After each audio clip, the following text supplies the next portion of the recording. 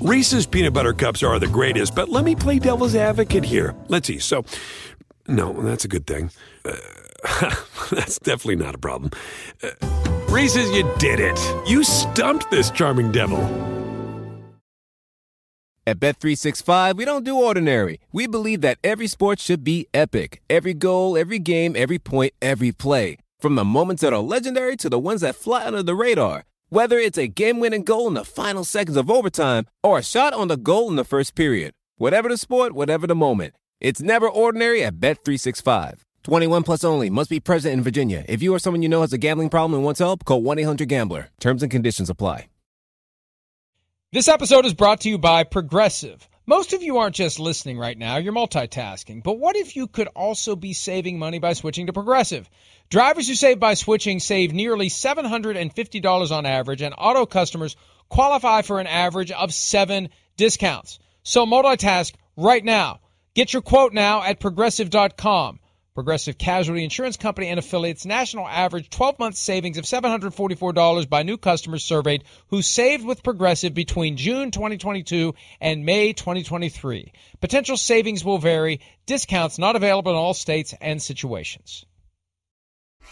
We're going to be a tough football team to beat, and I'm excited about it. We can score a lot of points, and we got a lot of great players. And, I think, Curtis, it starts with the offensive line. Russ had a terrific night again, and the pass protection was excellent for us all night long, handling all the stunts and the pressures and the different things that they do. You can just see that he's really in command of what we're doing. I don't recognize that game. We haven't seen us look like that, and it's a game that I don't have any place in my brain for it. We just don't turn the ball over like that, but we did today, and they capitalized on all of it and just made us pay. So it was the kind of game that we're just not used to seeing, and we got to make sure and put that behind us and get rolling. I think our tempo, our pace and stuff, and getting in and out and all that, we kind of lost that a little bit, I think, along the way, maybe a little bit. And I think that's something that we do really, really well. And so to keep that tempo and that pace, I think something that's, I'm going to really try to study it a lot in this offseason.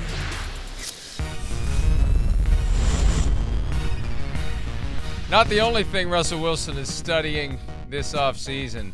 Quarterback chaos continues. Pro Football Talk Live here for you for the next 2 hours to figure out what in the hell is going on in the National Football League. To join us in that journey, Peter King of NBC Sports.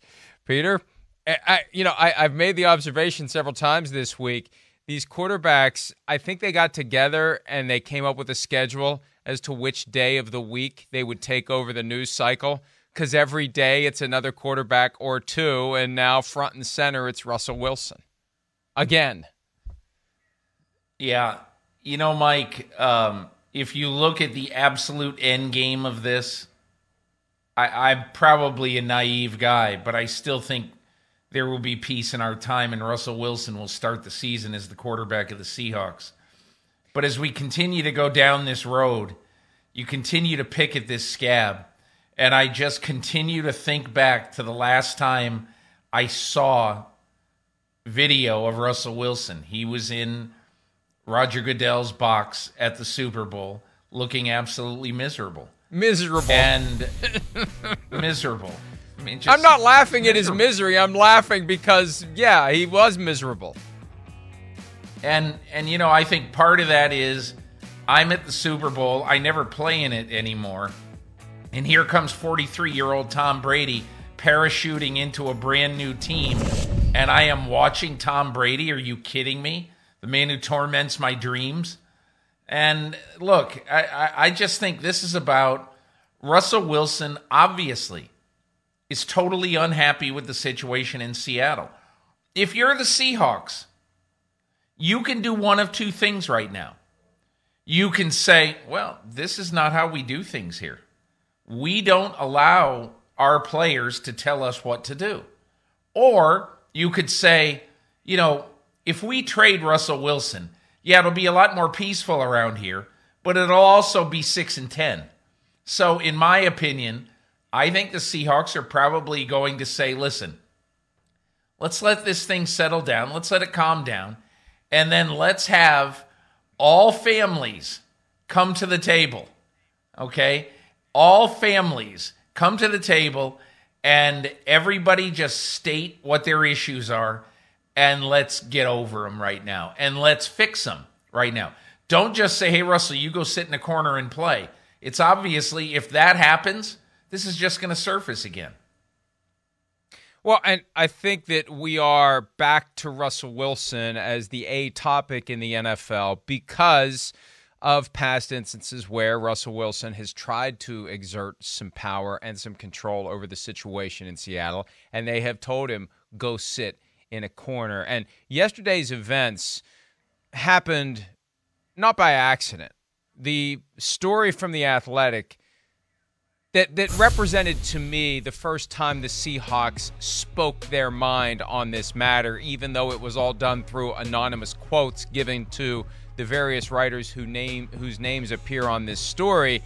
We started to see pushback against Russell. We got the story of Russell Wilson after 7 turnovers in back-to-back losses to the Bills and the Rams, going in to meet with the coaches on a short week preparation session for a Thursday night game against the Cardinals with all sorts of ideas, Peter, for fixing the offense. And he was basically told, we've got this, and he stormed out of the room. Russell Wilson's storming out of the room. That doesn't mesh with the image that we've had of Russell Wilson for the last 9 years, but that gets put out there. There are other things in that article that are unflattering about Wilson, and let's start with that, Peter, because my takeaway when I got to the end of that article, and it took some work. These long articles, I feel like you should get a T-shirt if you read all of them.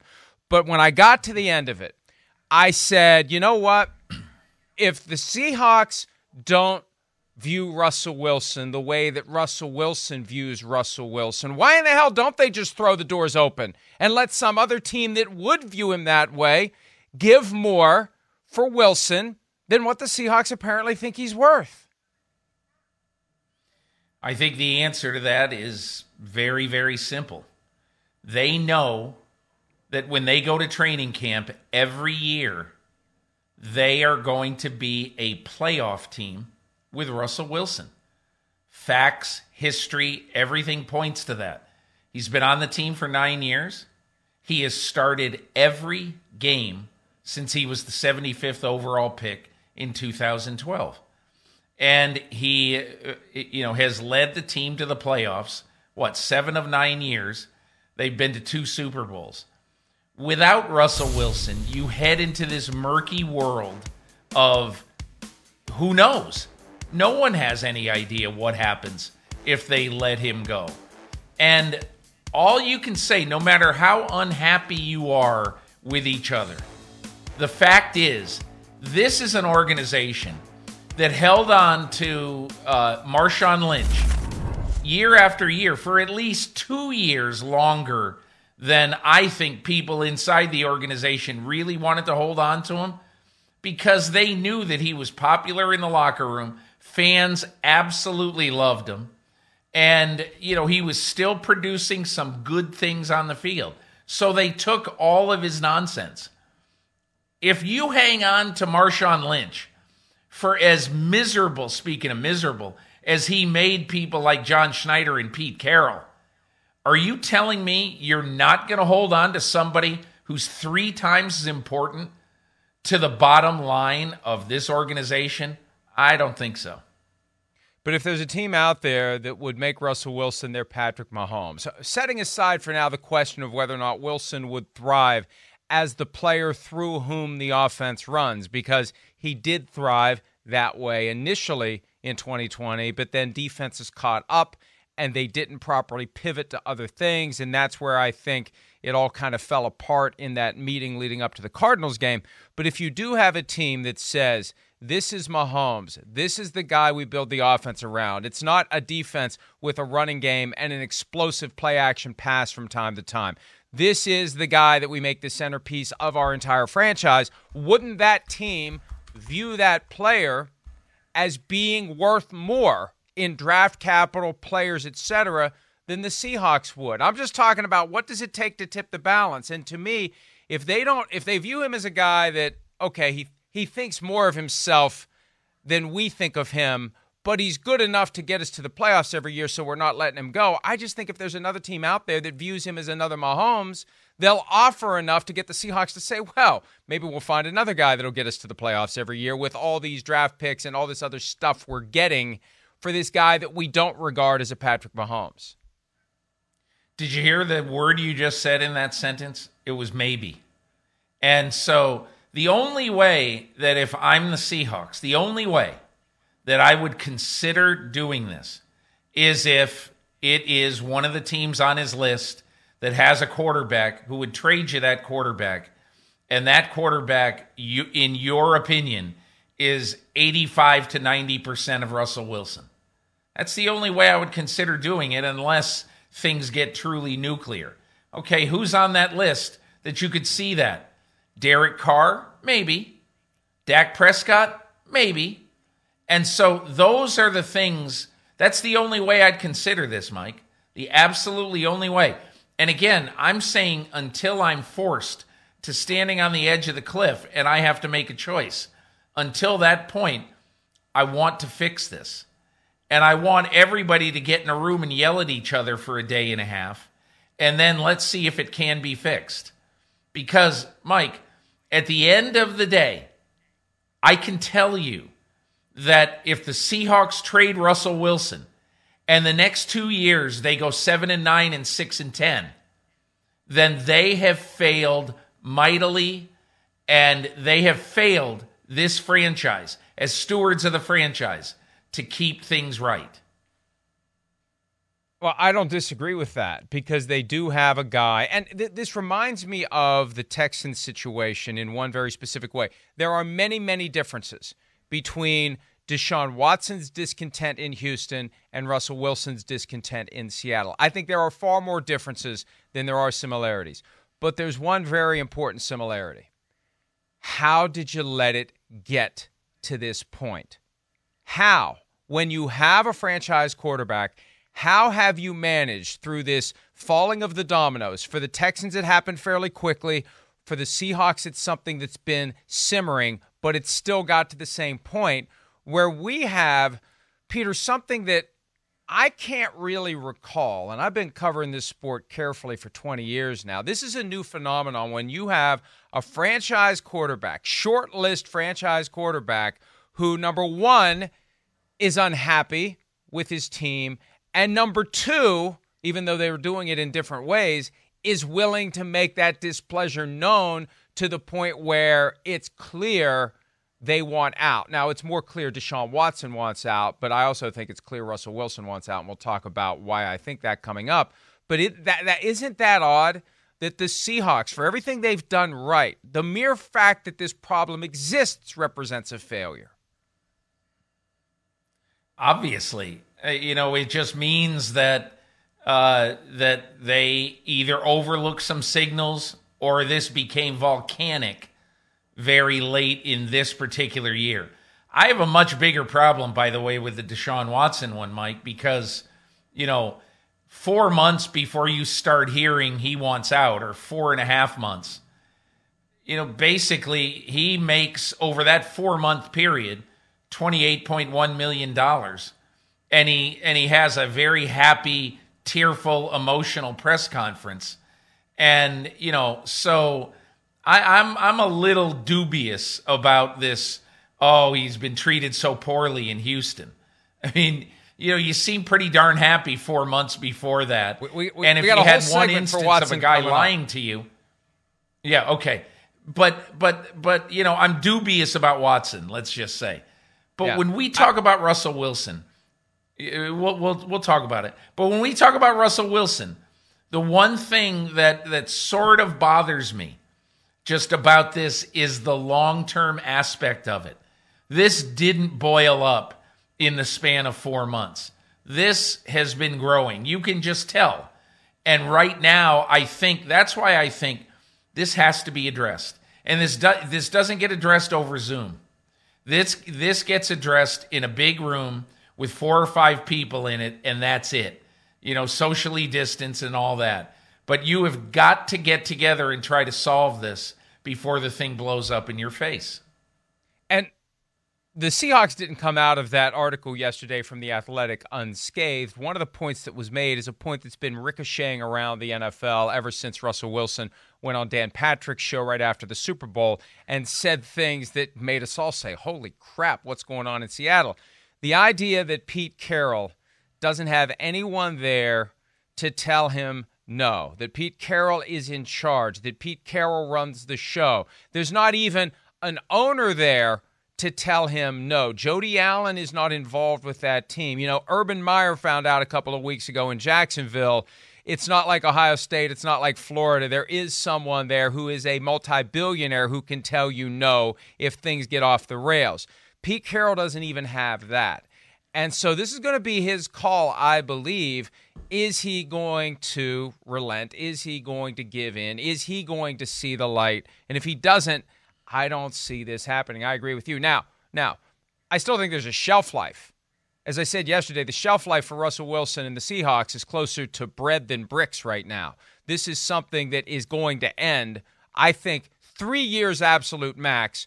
2 years is the more likely outer limit. Next year, unless they win a Super Bowl, is going to be the year when things happen and he moves on. And I think if the Seahawks get to the point where they realize it's inevitable, that's the other side of this coin, Peter.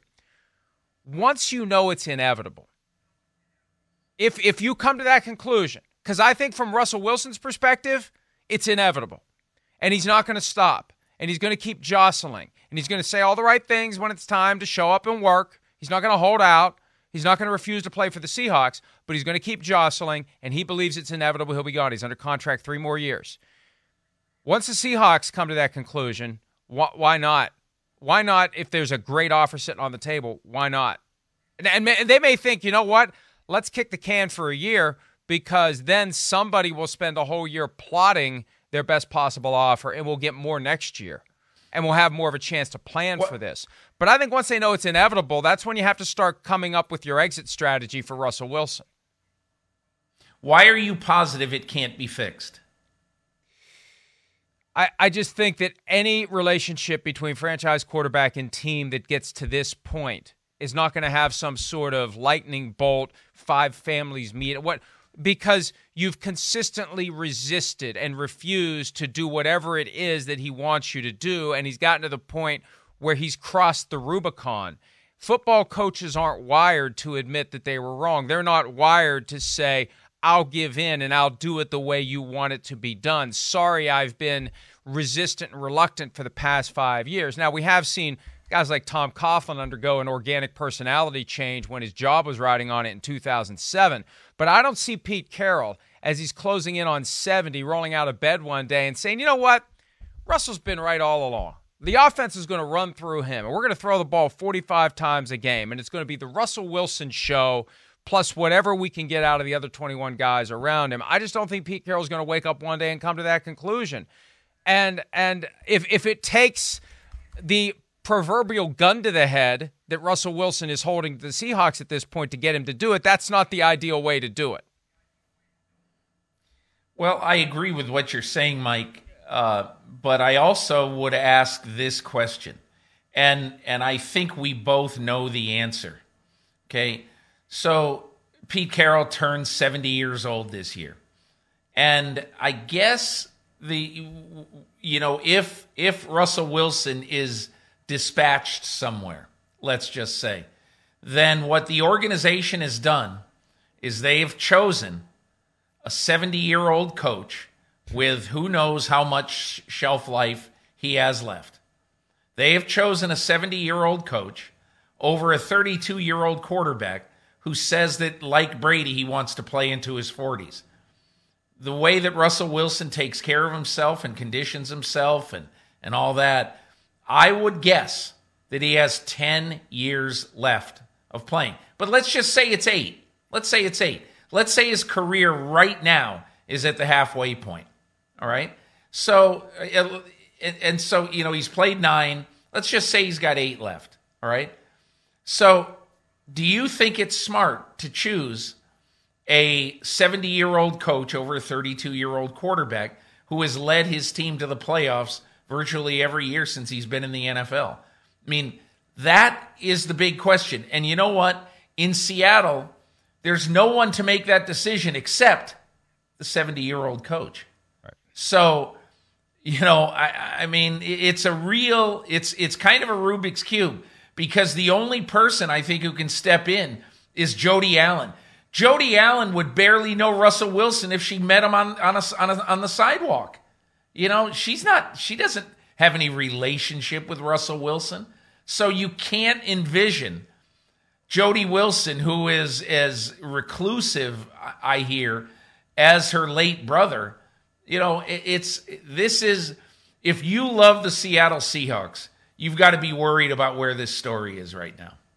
Well, and there's a belief out there that the Seahawks management right now is the closest thing, other than in Green Bay, to a corporate ownership situation where Vulcan, the group that Paul Allen put together, is really managing the team, and Jody Allen is just the name on paper, which puts even more power in the hands of Pete Carroll. I'll tell you a story about Pete Carroll. It's been 3-4 years ago at the league meetings. We had Robert Kraft on the show, and I asked him how long he would envision Bill Belichick staying with the team, how deep into his own life cycle Bill Belichick stays. And Robert Kraft talked about Warren Buffett and Rupert Murdoch and other titans of industry who work well into their 80s, and he would like to see Bill Belichick do that. That same day, I posed the question to Pete Carroll, and he said, why stop there? So Carroll doesn't seem like the kind of guy who's going to see his football or other mortality staring him in the face. And if he's the one making the call, yeah, you know what? He may be thinking, I'm going to be here 10, 15 years. I'm going to be here longer than Russell Wilson's career. At least whether or not that happens, he's thinking that, and that's going to be a factor in how he resolves this. Look, something's gone wrong, and it's gone wrong over an extended period of time. This is not a new sentiment. I've been talking about it for a while, and it always drove Seahawks fans crazy. Every time I'd hear something about Russell Wilson's discontent, one of the first teams I'd hear about is the Cowboys. That drives people crazy too. And here we are. And let's pivot to that point, Peter, because the Athletics article sparked a reaction. Mark Rogers, the Russell Wilson agent, went on the record with Adam Schefter and said, number one, Russell Wilson has not requested a trade. My understanding is he did that because he's irritated that people have presumed that Russell Wilson has asked for a trade. But number two, he does want to play for Seattle. But if for some reason there were to be a trade, Russell would waive his no-trade clause for 4 teams, and he named them on the record. When has that ever happened? Well, usually it's through a leak or something. On the record, the agent says he'll play for the Cowboys, the Bears, the Saints, or the Raiders. I fell out of my chair when I saw that yesterday. So that is the most passive-aggressive, non-trade trade demand I've ever seen. I look at it and I say, guy wants out, and they've sent an engraved invitation to 4 franchises to go ahead and put your best offers together, and let's see what happens. And I think, 3 teams, are pretty easy to understand. John Gruden has a love fest with Russell Wilson. Dallas, obviously that's a franchise that many players have that feeling about. Sean Payton, obviously also is in that, if you're a quarterback, you want to play for Sean Payton. The Bears took me by surprise a little bit, Mike, and that's because, they seem to be on a precipice right now. You might say, well, they got a good defense, which they do. It's not the best defense in the league, but they have a good defense. My question is, what kind of offense do they have? And would Russell Wilson be actually going to an offense that he wouldn't be running for his life again, just like he is doing right now? I might even say that the Bears' offensive line, has less upside than Seattle's does. But whatever that is, that was, when I read that yesterday, I just said to myself, that's a wow. When you not only say we would waive the no-trade clause for certain teams, but you actually name them, that is basically saying we'd like you to go and talk to those teams, basically. Well, and it's not even that. It is, hey, teams, start calling the Seahawks, because we'd been hearing teams had been calling, and we hadn't been hearing that John Schneider is hanging up the phone. And it was also a message to the other teams out there that may be calling, don't waste your time. Unless you're on this list, don't waste your time. Russell's not taking a trade to any other teams. Now, it could be that Mark Rodgers held a team or two in his pocket because maybe the Seahawks come out of this feeling like a win for them if they can direct Russell Wilson to one of the teams not on the list, but maybe it's a team that Mark Rodgers and Russell Wilson will go to anyway. I don't want to go too deep into the weeds with that possibility of a psychological battle between the two sides, but I won't rule out the possibility there's another team or two on that list. But the four that came out yesterday, Peter, it really was stunning. And the Bears, I agree with you, the most surprising. We talk all the time about the Bears haven't had a great quarterback, a truly great quarterback since Sid Luckman. You could argue for the storied franchise history of the Chicago Bears, Russell Wilson walks through the door as the best quarterback in team history. Yeah, he wouldn't walk in the door as a better quarterback. Well, certainly, if you really appreciate football history, Russell Wilson is not better than Sid Luckman right now. But he might become better than Sid Luckman.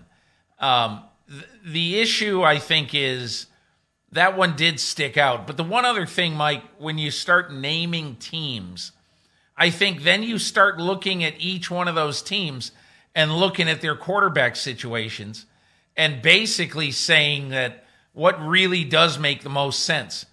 And, look, I have no idea how the New Orleans Saints would figure this out. All I know is that Mickey Loomis would figure it out. It would be ugly. There would be some respected players, valued players that would have to be let go and or traded, however it works out. But if they could have Russell Wilson on their team, there's no question in my mind that they would do whatever it would take to be able to get him.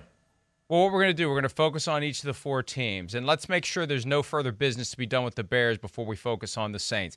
I think you and I both agree that the Bears should be, as of this moment, as of yesterday when that tweet landed, figuring out what they could put together to get Russell Wilson, whether that means throw Khalil Mack onto the pile. I mean, whatever it's going to take, what is the offer that we could put together to get a solution for the next 10 years or so to our quarterback issues that have been unsolvable at least since the days of Sid Luckman. So the problem is they haven't been using first-round picks anyway because of the Khalil Mack trade. But, it's not like they're one of these teams that's sitting on multiple first-round picks this year and next year like the Jets. They'd have to get very creative. They'd have to tie up draft picks multiple years into the future. But I think you and I both agree that regardless of whether or not the Seahawks trade Russell Wilson to the Bears or anyone else, the Bears' top priority right now, given the fact that there's no other clear option out there to upgrade the quarterback position over Mitchell Trubisky and Nick Foles, the Bears should be in the lab coming up with some kind of an offer for Russell Wilson.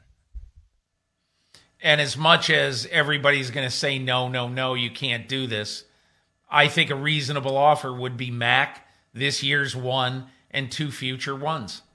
And everybody would say, oh, way too much. Well, wait a second.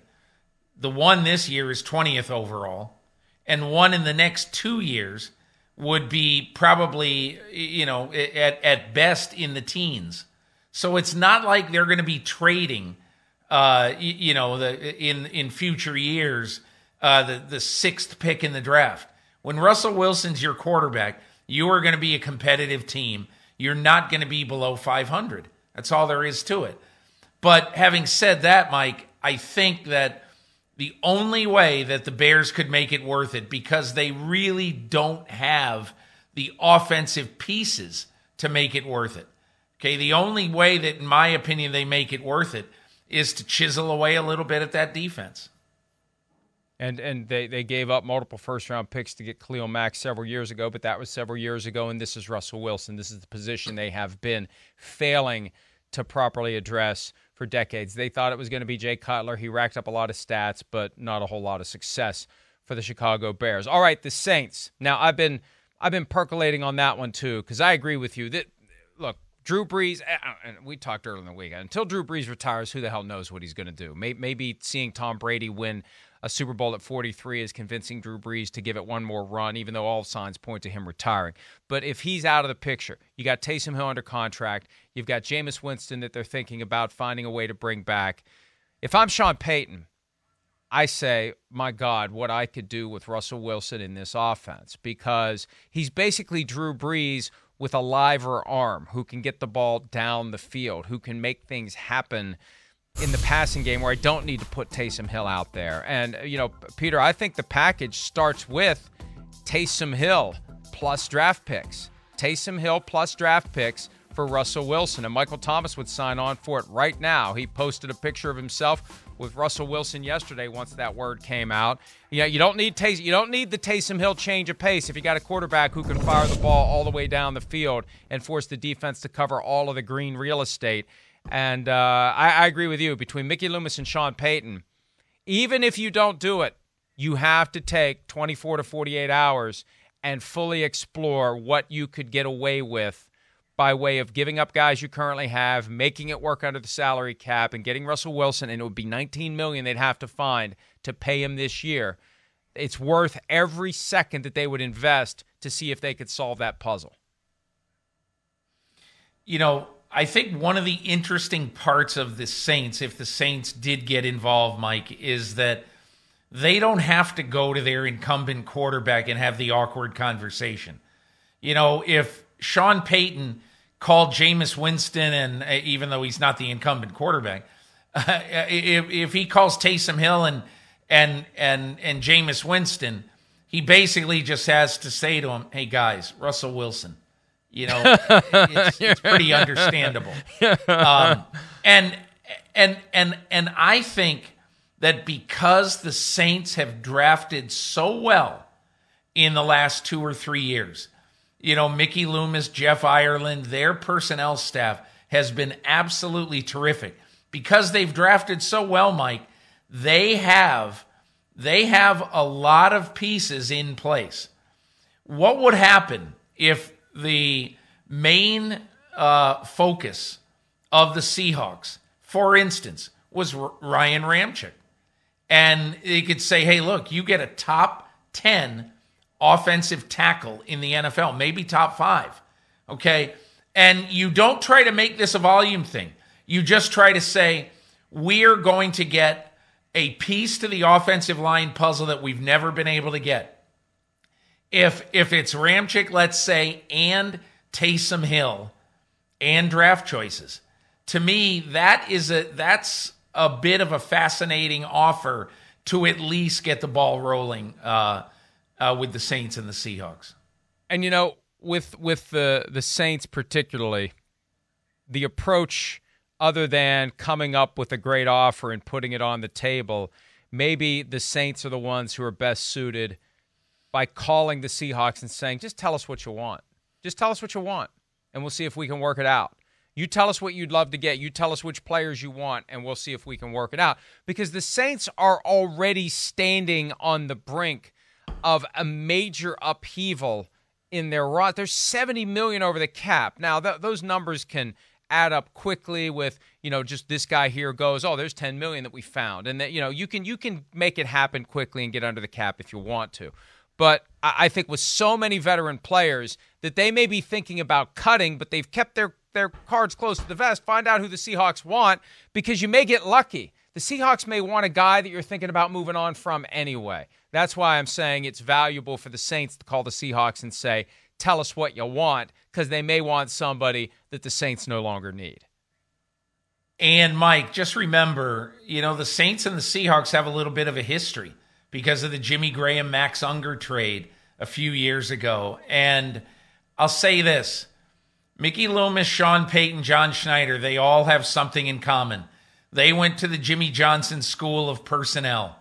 You're never married to any player. You'll listen. And that, to me, is why this is an intriguing thing. They have a history. They've done business, and they are not afraid. As to the Raiders, I suspect John Gruden, who's got that well-known history of getting up at 3:45 in the morning, I suspect he hasn't even gone home after getting the news yesterday that his team is one of the 4 finalists for a potential Russell Wilson trade. And, he's scowling with the eyebrow, and him and Mayock are in a room, and they're drinking coffee, and they're taking no-dos or whatever the kids take nowadays to stay awake, although I'm sure there's probably some illegal things the kids take nowadays to stay awake. But nevertheless, I digress. John Gruden has to be completely and totally smitten with the idea of getting Russell Wilson. And not just because, as I said yesterday on PFTPM, he doesn't need to get on a step stool to see eye to eye with his quarterback for a change.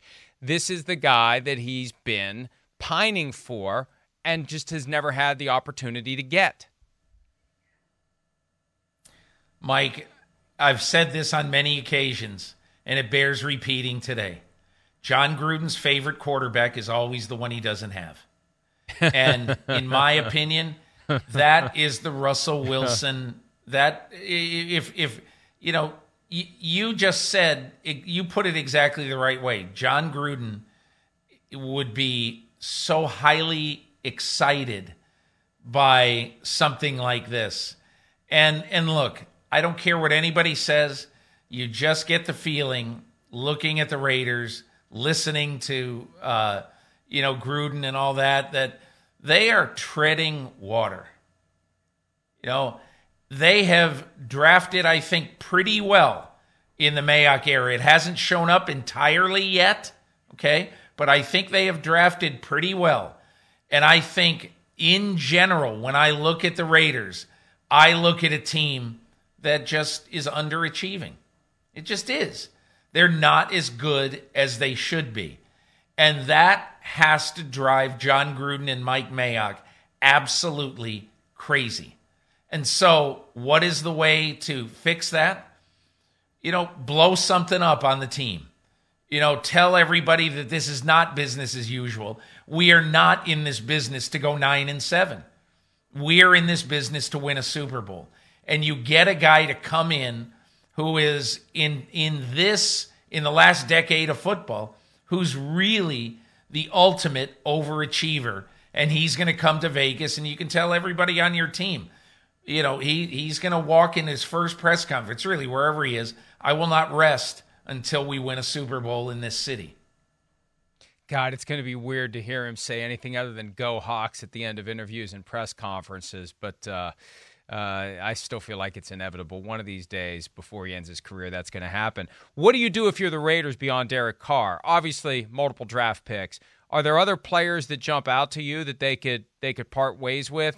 Defensively, they got a lot of guys who haven't been as good as they need to be. Those may not be guys the Seahawks want. Offensively, they don't really need a Henry Ruggs. They've got DK Metcalf. Would they want Josh Jacobs? Would that make it a sweeter package for the Seahawks? I mean, Jacobs has shown he can get it done, and I'm not so sure Gruden would want to part ways with him.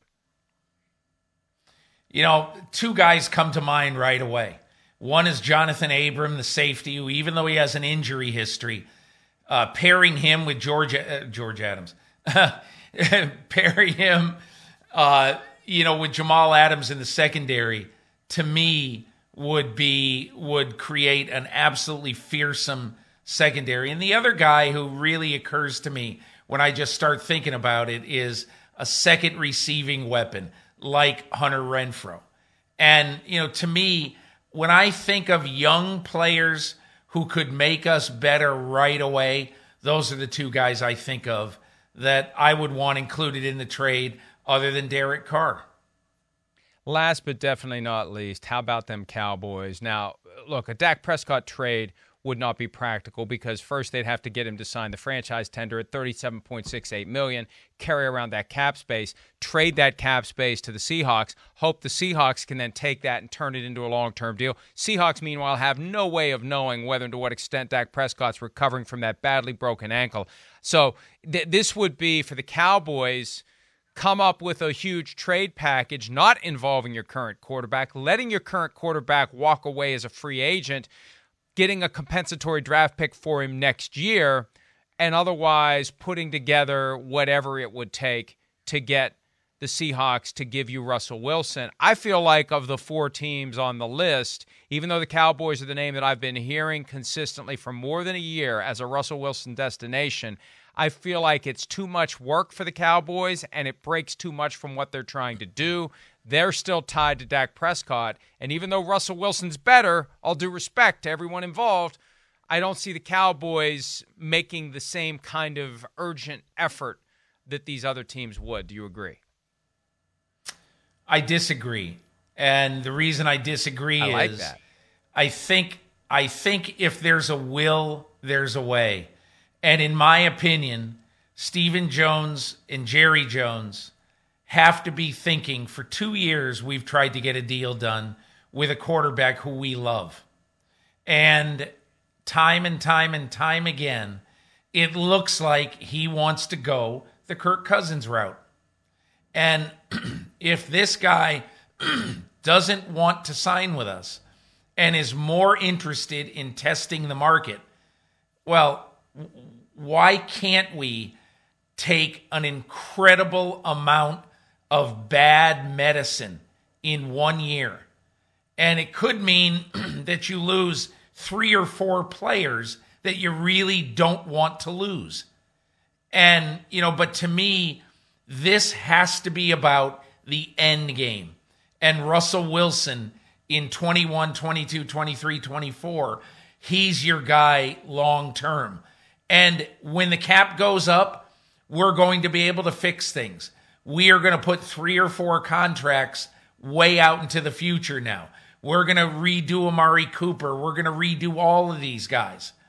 And, to me, that's what I'd be thinking if I were the Dallas Cowboys. It's the same thing, Mike, I would be thinking in a different way if I were the Saints. Yeah, it's impossible, but figure it out. Yeah, I 2 last points, and then we got to go to break. I think we've broken the record for the longest first segment of the show ever. 1, whoever inherits Russell Wilson is inheriting the problems the Seahawks currently have. Number 1, you want a guy who wants to be involved, so you better be ready to make him involved if you're going to get Russell Wilson. And also, I got 3 quick points to make. 2, he loves to come back to the trough and get market value contracts. You got to be ready for that. Mark Rodgers is going to want to try to break the bank sooner rather than later if he has a new team. And 3, this is the one thing we haven't mentioned, and it's a real factor. Mrs. Russell Wilson. A couple of years ago when this bubbled up, Peter, there was talk about the New York Giants. There was talk about Ciara wanting to be in a market where it's more conducive to her career.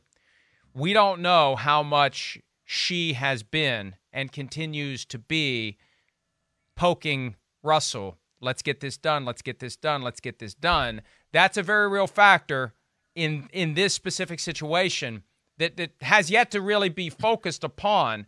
But if this is Russell Wilson's life every day, that would explain why there seems to be an accelerated effort for him to make this happen sooner rather than later.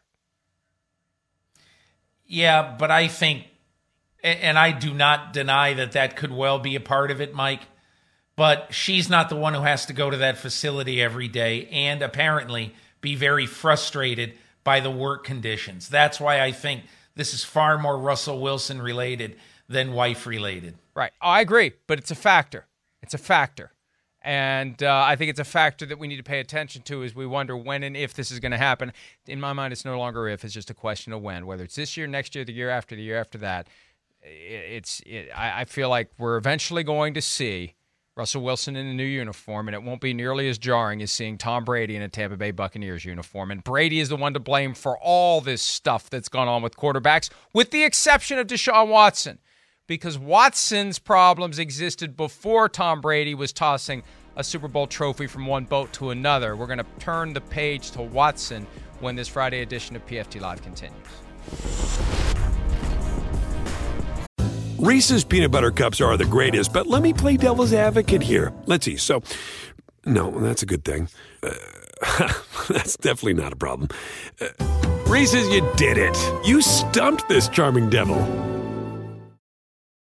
At Bet365, we don't do ordinary. We believe that every sport should be epic. Every basket, every game, every point, every play. From the moments that are legendary to the ones that fly under the radar. Whether it's a three-pointer at the buzzer to tie the game or a player that goes 2 for 2 at the foul line. Whatever the sport, whatever the moment. It's never ordinary at Bet365. 21 plus only. Must be present in Virginia. If you or someone you know has a gambling problem and wants help, call 1-800-GAMBLER. Terms and conditions apply. The legends are true. But overwhelming power! The sauce of destiny. Yes!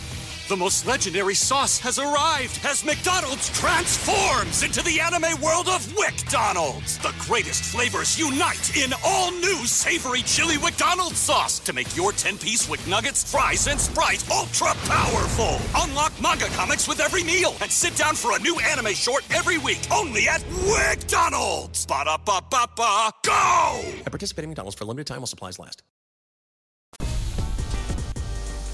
The first quarterback to be disgruntled this year was Deshaun Watson. Tariq Cohen, when not trying to get Russell Wilson to come to Chicago, is also trying to get Deshaun Watson to come to Chicago. Tariq Cohen would take either of them. Sorry, Mitch Trubisky, but he knows. Mitch knows. He's sufficiently self-aware to know he's not Deshaun Watson. He's not Russell Wilson. Cohen would take either.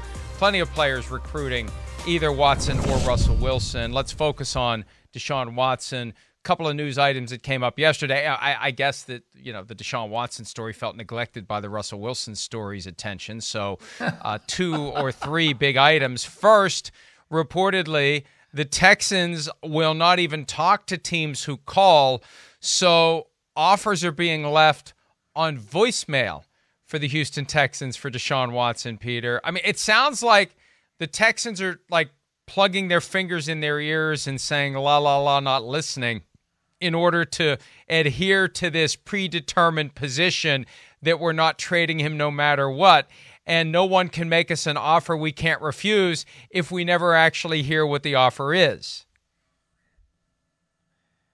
I don't know about leaving offers on voicemail. Look, I wrote the other day in my column that basically, the general manager of the Texans, I almost said the general manager of the Texans, Jack Easterby, the general manager of the Texans, Nick Caserio. I almost said the other day, or I said the other day that Nick Caserio is not entertaining offers, period. He'll talk about any other player on his team, anyone, but he's not talking about Deshaun Watson. Okay, so that is the way it is. Okay, now, as far as whether that is smart or whether that's dumb, well, the reason that if I were fully intending to not trade him, and I would love to get into a very long theoretical discussion about, whether a player who's gotten paid $28.1 million in 4 months and it has one thing, even though the franchise is collapsing, but has one thing go wrong, a very serious thing, but one thing go wrong, all of a sudden says, I'm never playing for the franchise again. What's I guess the one my thing question that you would think be, went wrong? What's the one thing that you think went wrong? Because I feel that like it's Cal more than one thing. Cal McNair misled him on whether he was going to have some true input on who the who the new coach and or GM would be. Okay, it seems like a pretty big thing. It is a big thing, but let me ask you this question. That if that one thing goes wrong, does that mean that you absolutely categorically said they have crossed the Rubicon, I will never play for this franchise again? I mean, think about that. Why would any team sign a player to a long-term contract after this, knowing that after he got a huge amount of guaranteed money in year one, after 4 or 5 months, he could get so angry that he would say, I'm not playing here again. No. Well, I think any team that would do it, Peter, any team that would do it, as long as they are committed to being honest and truthful and forthright with their players, they can rest assured that those issues won't happen. If Cal McNair had simply lived up to the word that he communicated, or that he clumsily communicated inadvertently and incorrectly, because that theory is popping around now that he really didn't mean to give Deshaun Watson the... Well, you did. Too bad you did. You got to own it now. I think it all comes down to how you handle your player. And this happened more quickly than Russell Wilson, but it got off the rails. And how it got to this point is an indictment of the organization. And I feel bad for Caserio. He's the one in there with a mop trying to figure out where to start cleaning up. He's going to be cleaning up all year and beyond. And you know, Watson won't even talk to him. So, yeah, you can still pay a player. But Mike, I guess give the guy money doesn't mean you can mistreat him. I'm not saying that he wasn't mistreated, but I'm saying in NFL history, okay, in NFL history, do you think any major player for a team has been misled and or lied to by a team? Yes, probably about 1,000 times. And how many times has the best player in an organization then basically forced his way off the island? And the only point I'm making in this is, and the reason that I believe that this is a time in NFL history that we're going to look back on and say things really changed, hugely in NFL history, is because you are now seeing, Matthew Stafford, different story, but he walks into the owner and says, "I want to get traded." They trade him. Tom Brady, totally different story. But Tom Brady says, "I want out." He gets out, okay? And then now you're seeing two more quarterbacks of huge, immense pedigree, two top 5, top 6 quarterbacks in the NFL could both be saying, "I want out," and they get out. So all I'm saying is, I wonder why I would sign a player long-term right now. Yeah, maybe you don't. Unless you're going to take better care of him and not give the keys to the franchise to Jack Easterby. We have to take a break. More PFT Live coming at you right after. At Bet365, we don't do ordinary. We believe that every sport should be epic. Every goal, every game, every point, every play. From the moments that are legendary to the ones that fly under the radar. Whether it's a game-winning goal in the final seconds of overtime or a shot on the goal in the first period. Whatever the sport, whatever the moment. It's never ordinary at Bet365. 21 plus only. Must be present in Virginia. If you or someone you know has a gambling problem and wants help, call 1-800-GAMBLER. Terms and conditions apply. The legends are true. Overwhelming power! The sauce of destiny. Yes! The most legendary sauce has arrived as McDonald's transforms into the anime world of WickDonald's. The greatest flavors unite in all new savory chili McDonald's sauce to make your 10-piece Wick Nuggets, fries, and Sprite ultra-powerful. Unlock manga comics with every meal and sit down for a new anime short every week only at WickDonald's. Ba-da-ba-ba-ba, go! At participating McDonald's for a limited time while supplies last.